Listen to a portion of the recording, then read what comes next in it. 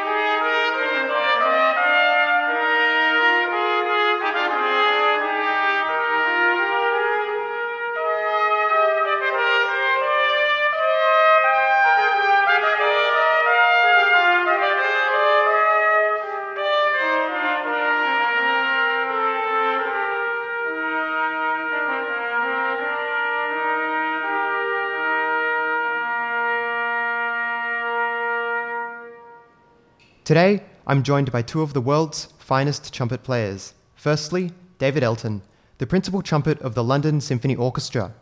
He has also been the principal trumpet of the symphony orchestras of Sydney, West Australia, and Adelaide. He has also performed with the New York Philharmonic, the Mahler Chamber Orchestra, the Australian Chamber Orchestra, and the Hong Kong Philharmonic. Joining David, we have Brent Grapes, who won the United States National Trumpet Competition not once, but twice in a row, and who has performed with orchestras in the US, Australia, China, and New Zealand. He is now the principal trumpet of the West Australian Symphony Orchestra, but before this, he held the principal trumpet role with the Auckland Philharmonia. All I can say is wow, how do you do it? You're both very busy juggling careers as orchestral musicians, soloists, chamber musicians, teachers, husbands, fathers, and more. Is there any secret to it, or is it just something that you're working out as you go? I think it's something that you work out as you go, for sure, like anything else. And as our lives all evolve, and one day, now you have a wife, and then now you have some children. The demands on your time will always change, and you just find a way to fit it in. And I used to be someone who would need, an hour-long routine every morning of a certain, 3 different method books. And now I just don't have that luxury, but that's okay. And actually, having children gave me a bit of perspective on actually, you know what, you don't actually need to do that. You can do it much quicker if you're more efficient with your time. So it's taught me a lot about efficiency. And what about yourself, David? I have to agree with Brent. I think he's answered that so beautifully. It's hard to say much more. I mean, of course, at some stage, both Brent's alluded to the fact that we did a lot of practice, and there's no denying that when we were young and when we were students, and we did those 3 method books a day and did those routines and played those studies. But now it's about sort of balancing and doing what you need to do when you need to do it, and also just trying to be in good shape, I would think, don't you think, Brent? Just being in really good form when you need to be, but also taking the downtime when you can. Absolutely, yeah, and that's one thing that I think the busier you get, the more important that rest and recovery time becomes. You get plenty of time with the instrument on your face at work, and it's the time off that actually becomes the harder one to fit in. But I think something that actually Dave mentioned on Monday night during his interview was talking about how important it was to practice musical examples, not just to practice the technical stuff and the technical books, but actually to practice etudes. And I would say that one of the things I have learned is that it's better for me to spend the limited amount of time I do have to practice to play music, partly just because I enjoy that more, to play something that's got a real charm to it. So how did you get started playing the trumpet? Is there a specific story to it? Not really. I began with the violin and just always wanted to play the trumpet. So began lessons, played in the band, played in youth orchestra, and went to university studying the trumpet, and we kind of went through that path. Was there an early passion, or was it just that you started and you were good at it and you just kept going? No, absolutely. I think I heard the sound of the trumpet in the band and the music they played, and I heard it in the street, and I heard guys at school playing, and I thought, that's really a sound I want to make. And it was very clear that was the instrument that I wanted to play. And were there any specific musicians or trumpet players you heard early on and thought, yeah, wow, I want to do that? For me, I'd say, probably two standouts. I was fascinated by James Morrison, of course, as a young player growing up in Australia. There's this standout documentary that was on TV when we were young guys, and that was fascinating, watching his life and how he came to jazz and his relationship with Don Burrows and how all that sort of side of things. I remember lying down on the floor watching TV, mesmerised by that. And also when Wynton Marsalis recorded those Haydn and Hummel concertos, and that was on TV, I just remember being spellbound by that. So I was drawn to the trumpet when our primary school was taking on a school excursion, and we went to actually watch the West Australian Symphony Orchestra that I'm now playing in. They did a schools concert, and one of the excerpts that they played was the trumpet solo from Gershwin's An American in Paris. And I remember just being blown away by the sound, and it made me, I was just awash with emotion, and I never felt that before in my life. So from that moment I went home and said, Mum, I want to learn the trumpet. And thankfully I was afforded that opportunity, and And embouchure is always one of those tricky things to discuss for trumpet players. What makes a good one? How do you acquire one? And how do you know when you've achieved one? Ooh, difficult question. Brent, would you like to answer this? Well, I'll start it off and you can complete the answer. It's a very tricky question.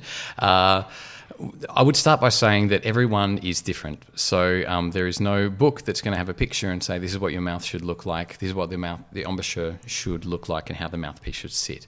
Obviously, all our teeth are different, our jaw is different, we have different genetics, everything is different to every individual. That said, if you have something that looks completely bizarre, you do need to take the advice of your teacher if they're suggesting that you maybe need to relocate more to the middle of the mouth. And I think the key is that everything has to be in balance.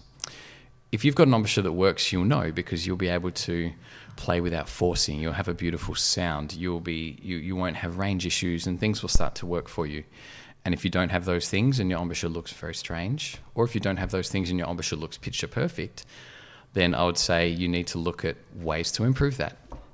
And how would you go about working out what the next piece of the puzzle is for you in that situation? Firstly, as a teacher, I would obviously I want to be able to hear that the student has an embouchure that is functional. And so if they've got an embouchure that looks bizarre and yet they can do all of these things, then we might still look at, over time, perhaps adjusting it so that student will have a long-term career. Because if you're doing something completely bizarre, it might work for a short time, might not have any longevity. If a student comes to me and their embouchure looks fine, but they've got some range issues, then obviously I'm going to try and work through all the technical elements. For me, like, flexibility is a big one. It's very telling if someone has the ability to get around the register with reasonable ease and not pivoting and not having the mouthpiece move around too much. These are exercises that I use as a kind of barometer to see how functional things are going to be. And so that's like the Charles Colin or the Walter Smith kind of things, or is there a specific set of... Flexibilities are in pretty much every, Alan Bitsuti has some in his book. You can use sections of the Arban.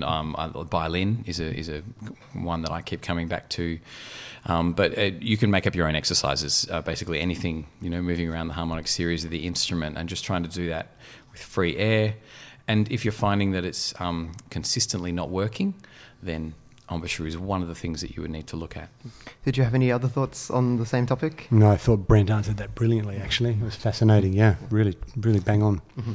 And when you're teaching, do you advocate for things like lip buzzing and mouthpiece buzzing, and how do you approach those kinds of topics? Yeah, I guess it's dependent on the student again. You look at what their strengths are and what areas that they may want to improve, and you devise, I think, an individual method that suits that student and hopefully guides them towards better performances. So that may involve some lip buzzing. And sometimes you find that it doesn't work. You've got to monitor these things. Lip buzzing works very well for some people, and I think also there's some people that are strongly against it. And so you have to sort of see how that works for the student and how that fits in. Yeah, absolutely. I had the privilege of studying in the United States with Raymond Mace, who was a founding member of the American Brass Quintet and principal trumpeter of the New York City Ballet, and just an incredible teacher. But it was fascinating that he never ever buzzed. Never did free buzzing, never did any buzzing. It didn't work for him. Didn't stop his students from doing it. And as Dave said, you find what works for the student. You hear stories of both classical and commercial players going on what are known as mouthpiece safaris. I've heard, for example, that Doc Severinsen has a literal bathtub full of mouthpieces he's purchased throughout his career. And it's not uncommon to see certain vintage Bach mouthpieces selling for astronomical amounts of money. How important is it to have found the perfect mouthpiece? Is there such a thing? How do you know if you've found it? If you're searching for that perfect mouth, it's a long search. It'll be a lifetime's work and you'll never find what you're looking for. And there will be a couple of bathtubs involved full of mouthpieces. Yeah. So when do you know to call it quits and just say, this is near enough? Still trying to find that out, actually. So how many bathtubs do you have so far full of mouthpieces? That's confidential information that we can't divulge in this situation. But I mean, I think we've all gone through trying different mouthpieces, and it's not necessarily to find range, it's to find sound. And both Brent and I would have piccolo trumpets, E-flat trumpets, C trumpets, B-flat trumpets, rotary trumpets, flugelhorns, cornets. Mm-hmm. And so unfortunately, different mouthpieces required for most of them. I mean, you can cross over a few of them, B-flat and C sometimes works, but depending what you're doing, if you're playing a lead show, you do need, a lead mouthpiece is very different to a mouthpiece you might play second trumpet in the orchestra on. So dependent again on what you're doing and what your repertoire is and what you think, there's a case where some people might have a few in their collection. Absolutely. I would say as well that there's when you're, as Dave said, when you're searching for that mouthpiece, it's about the sound. And as we've said a few times, there's it's such an individual thing. Everyone's mouth shape will be different. Everyone is going to have a different dental structure. And the mouthpiece that you're looking for might not be the standard 7C that you hand a beginner. It might not be the other standard size that a teacher might say, this is the standard size. And I would just caution everyone when you're looking for that mouthpiece not to get caught into the fads. So there will be, I remember quite a few years back, there was a real fad that all orchestral mouthpieces are massive, and people started playing these colossal buckets of mouthpieces. And I think it can have a very detrimental effect. So you've always got to go back to, as Dave said, the sound. Does it work? I might sound good on one note, but do I sound good across the whole register? And I can think of two of some of the players I think that are absolutely the best in the world. And one of them changes mouthpieces daily or just depending on how it feels and sounds absolutely amazing. And the other one has had the same mouthpiece his whole life. And I know countless examples of great players who are extreme to extreme and just whatever works for people. Yeah. One of the other things that has blown me away with regards to trumpet playing is also the number of methods and schools of thought on how to approach the instrument and how to develop as a player on the instrument. You both have a lot of teaching experience. Have you found any particular approaches that seem generally to be the more helpful of the approaches out there? Look, there are so many fantastic methods. There are so many fantastic options for young trumpet players out there. Ones that work for me, well, it'll be a long list, and it would be for any trumpet player you ask. I keep coming back to the flow studies of Vincent Chikovits. I keep coming back to the James Stamp method, the violin flexibilities that I mentioned before, Arbenz, obviously, for your basic Schlossberg. The list goes on and on. I think I would say when you're looking for the method books that work, I'm reminded of a story my teacher told of he was in the practice room teaching a student, and then they heard this person warming up in the room next to them, a trumpet player, and it sounded absolutely incredible. And they were just doing the basic warm-up stuff that we all know. And it turned out that the person next door was Phil Smith, the principal trumpeter of the New York Philharmonic, and he was doing exactly the same warm-ups as what that student did every day. And the difference was he was just sounded $1 million on them. But what I took out of that story was though that the great players, they use the same methods as everyone else. There's a reason that Stamp, Chikovits, these names keep getting thrown around, is because they work. And if something isn't working for you, it's often our execution or application of them that might be the problem. So I've always wondered, from the perspective of someone who's played the instrument to a very high level for quite a long time, when you're practicing, what's going on inside your head? Depends what time of the day it is. Could be, where's that next coffee going to come from? But no, I mean, I think the number one thing you have to focus on, and I would say that I do think about, is what's the quality of sound that's coming out.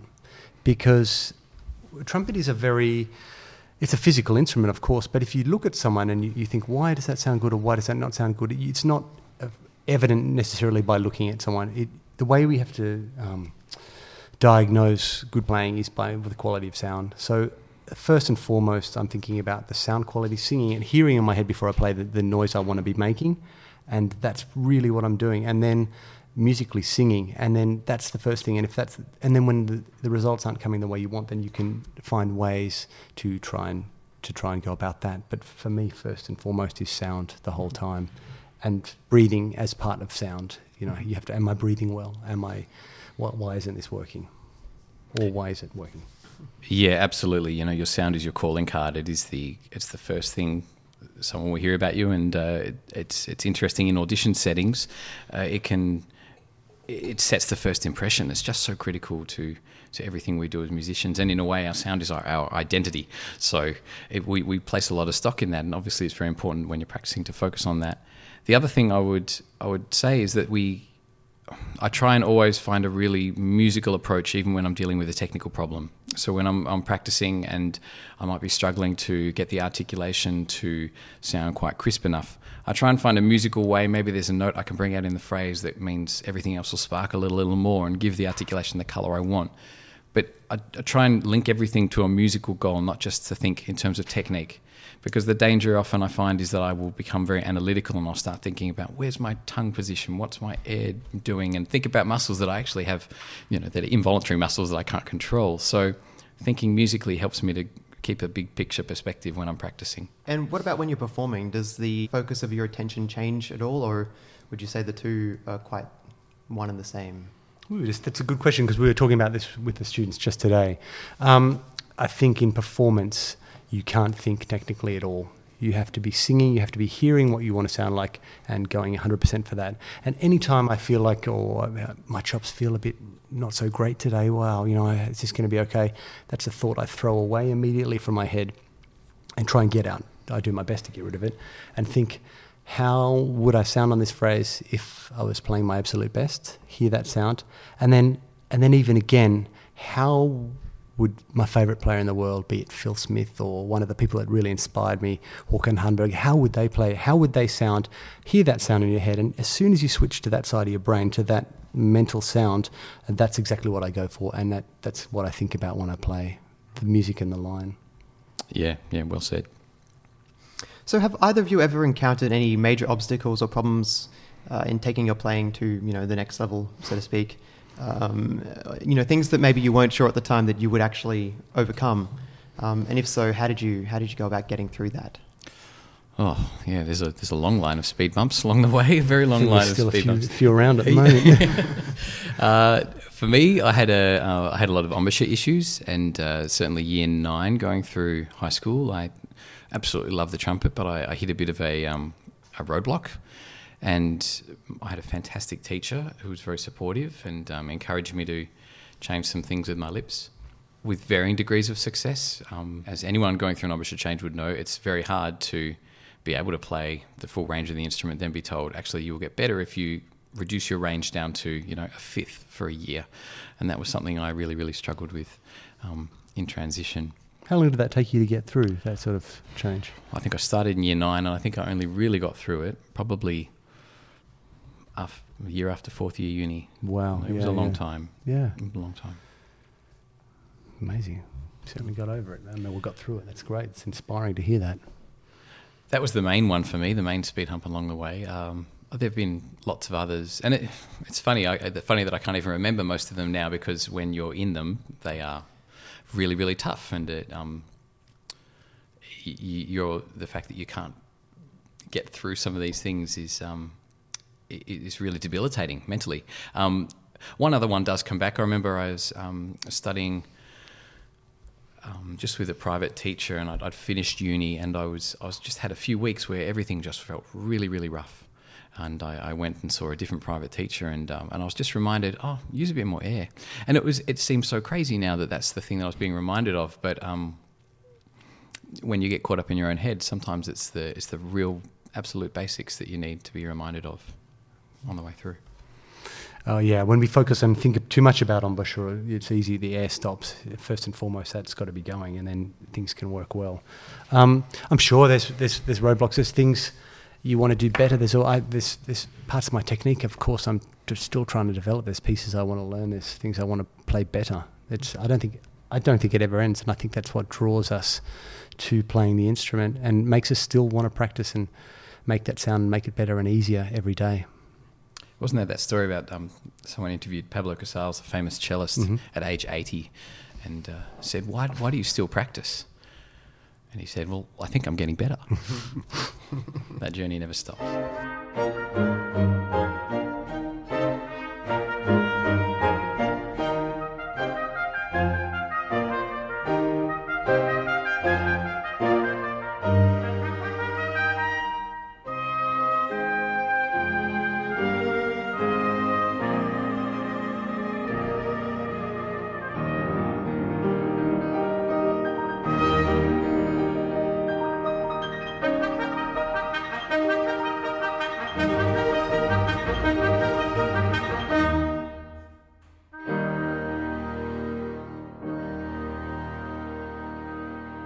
So what would you say are the core skills of being a principal orchestral trumpet player? You've got to be able to play the parts that come up, and you have to commit to a way of playing that people want to go with. I don't think it's about talking and telling people how to do things or anything like that by any stretch of the imagination. I think you have to have a strong musical idea, a strong stylistic idea, and have really good radar, because you're not just trying to fit in with the conductor, you've got to adapt and fit in with the orchestra around you. Who played that solo before you? How did they play it? How did they phrase it? What rhythm what stylization is there? And fit into that and into any situation. And that can be varying and different wherever you are.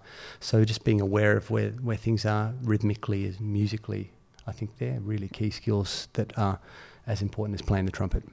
Yeah, really well said, Dave. Yeah, I think, as Dave said, just being a conduit from the conductor, from the concert master, and just always having your ears out everywhere, as every musician does. But as a principal trumpet, I think you do have a special responsibility in that regard. And as Dave said, with like leading the phrasing and being, just by virtue of being that top voice, I think being a principal trumpet, having the, for lack of a better word, power, the colour that can carry your sound across an orchestra, so that without working too hard, you can musically offer a little bit of leadership and suggestions as to how everything should be phrased and shaped.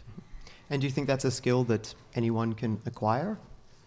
I think so. With listening, a part of being a musician and growing as a musician from a young age is not only practicing your instrument a lot, it's, I think, listening, having the radio on all the time, because it's very easy to listen to the music you love at home. Be it you love Beethoven symphonies, or I love Mahler and I only listen to Mahler, and I only listen to American orchestras. I think the more styles, the more differing recordings, differing conductors, and then listening to Baroque music in the way a singer might something. And it doesn't even have to be active listening. If you're in the car and driving and it's on in the background, I think it somehow seeps in, and all of a sudden you're playing a phrase, and you know that when you're playing Pulcinella, you've heard that, I don't know, you've heard the way a singer would sing that bit, and then it informs your phrasing. So I think listening a lot, anyone can do it. Yeah, I'd agree with that. Absolutely. Yep. So I have some rapid fire questions for you both. New York Philharmonic or Chicago Symphony Orchestra? That's not a quick answer, is it? Yeah. What era and what repertoire? Yeah, exactly. It's a very dynamic situation. I think your question's a better answer to that one. Phil Smith or Bud Herseth? Both brilliant. How can you? I just think they're such both favourites. I love them both. Yeah, they're both fathers of the principal trumpet orchestral tradition. I'm not going to. That's what we grew up dreaming to sound like. So no answers so far. Okay, fantastic. It's going pretty well. Yep. So favourite orchestral trumpet solo? Oh, tough one. I like the Gershwin Piano Concerto second movement. I haven't decided yet. So many that I like. Song of the Nightingale, Stravinsky. Favorite trumpet player? There's too many. Favorite trumpet playing musician? I would go with Louis Armstrong. Clifford Brown. Favorite concerto? Tomasi. I like some of those new Scandinavia. Ariel by Gruber. One book on a desert island? Collected short stories of Truman Capote. Constellations of Philosophy by Alain de Botton. One CD? Bach Cantatas, Andreas Scholl, Herevig conducting. Yo-Yo Ma, Bach Cello Suites. Wazo or LSO? I know where the beaches are better. So, just for any trumpet geeks that may be listening, and I'm sure that there's a lot of trumpet geeks at heart, what instruments are you currently playing on? So I use Bach B flat and C trumpet. Our orchestra own a set of Yamaha C cornets, a Yamaha piccolo, Yamaha E flat D. I use a Galileo rotary trumpet, but Bach is my main go-to for my orchestral horn. No, I often use a Bach Malone pipe in the orchestra, and a Bach B flat trumpet, and I also have the new Yamaha C trumpet, the Chicago Generation 3, which is extraordinary. So that's all the questions that I have for you. Thank you both so much for your time and your interesting answers. It's been an absolute pleasure. Just to end, I thought I would ask you if you had any final words of wisdom for young players out there. I think just as Dave said at the start, just practice hard, practice while you're young and enthusiastic, and you've got a little bit more time. Just practice every minute, and as Dave said, just listen. Listening is just so key. And remember when it's not going really, really well, and sometimes it's better to take. That was the case for me. Sometimes I had to step away. I over-practiced when I was young, and I just thought, today's a day to take off and go swimming in the beach. And I always played better the next day. Yeah, on that note, it's good to have a bit of perspective as well, because when you're wrapped up in it, and when I was young, I certainly put all my identity into that instrument, and it was a humbling experience for me to have children and realise, actually, you know what, trumpet playing is a really important part of my life, and it's very special, but there is a world out there outside that practice room, and being a part of that and enriching your life with everything that life has to offer makes you a better musician at the end of the day. Absolutely.